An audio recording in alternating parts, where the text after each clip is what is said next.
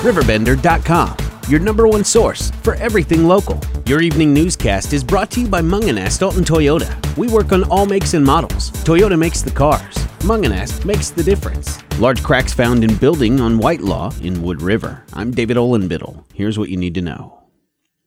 The historic building that had portions collapse July 22nd on Whitelaw in Wood River appears headed for demolition after some additional large cracks are found on Thursday.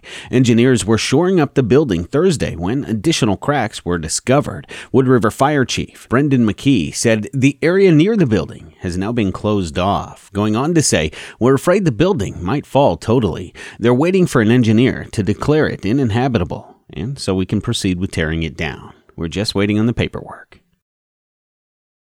This summer, there's been an abundance of construction work within the St. Boniface Parish in Edwardsville. One of the two main projects of the summer was to make the 1912 St. Boniface School building ADA compliant accessible. On Thursday, a crane lifted a prefabricated 3-story elevator shaft, lowering it down a hole into the roof of the school. Sarah Creek, the St. Boniface communications person, said it's a sight to see. The main parking lot was closed during the lowering of the elevator shaft. The construction and work on campus have all been part of our capital campaign to preserve our past, form our future, and leave our legacy, according to Creek. The 5th annual Amtrak Train Day celebration in Alton once again attracted large crowds of children, parents, and grandparents. The event was held Tuesday in the Alton Regional Multimodal Transportation Center. Train Day featured model trains, giveaways, train safety representatives, and a special visit by Abraham Lincoln, a reenactor, of course, courtesy of Looking for Lincoln. Kids received a special Train Day craft from Party on Broadway. Admission was free to the event, and the first 400 kids got to enjoy cookies from Alton Square's Cookie Factory Bakery. You can find great pictures of the event online attached to this story at riverbender.com. CJD E-Cycling has a pair of e-waste drives set for both Glen Carbon and East Alton this coming weekend. The Glen Carbon e-waste drive is from 9 a.m. to 1 p.m. at 5257 North State Route 157 in Edwardsville. The East Alton e-waste drive is from 11 a.m. to 2 p.m. at the CJD E-Store, 410 Grand Avenue in East Alton. E-Waste Drive is a service to the community that will allow residents and businesses an opportunity to dispose of electronics in a safe manner, which decreases the pollution to our environment. That coming from CJD E-Cycling, Anise Green, spokesperson for that business. She has been helping coordinate the events.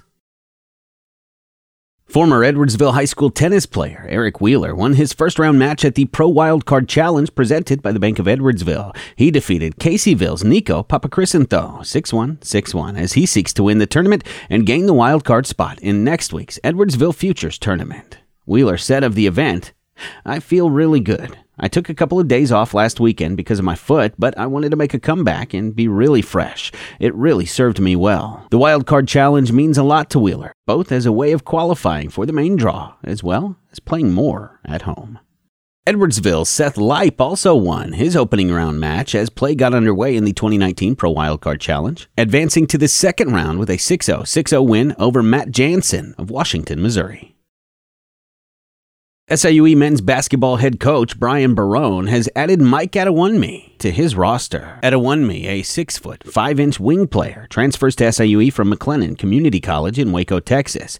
Prior to that, he played his freshman season at Houston. Barone said of his new star, "He's a versatile player offensively and defensively. He had some high-level Division I experience playing at Houston, where he was part of the NCAA tournament team. He was the second leading scorer and rebounder as a sophomore at McLennan, with 11.7 points and 4.6 rebounds per game." This newscast was made possible by Mungenast Alton Toyota. We work on all makes and models. Toyota makes the cars. Mungenast makes the difference. Riverbender.com, your number one source for everything local.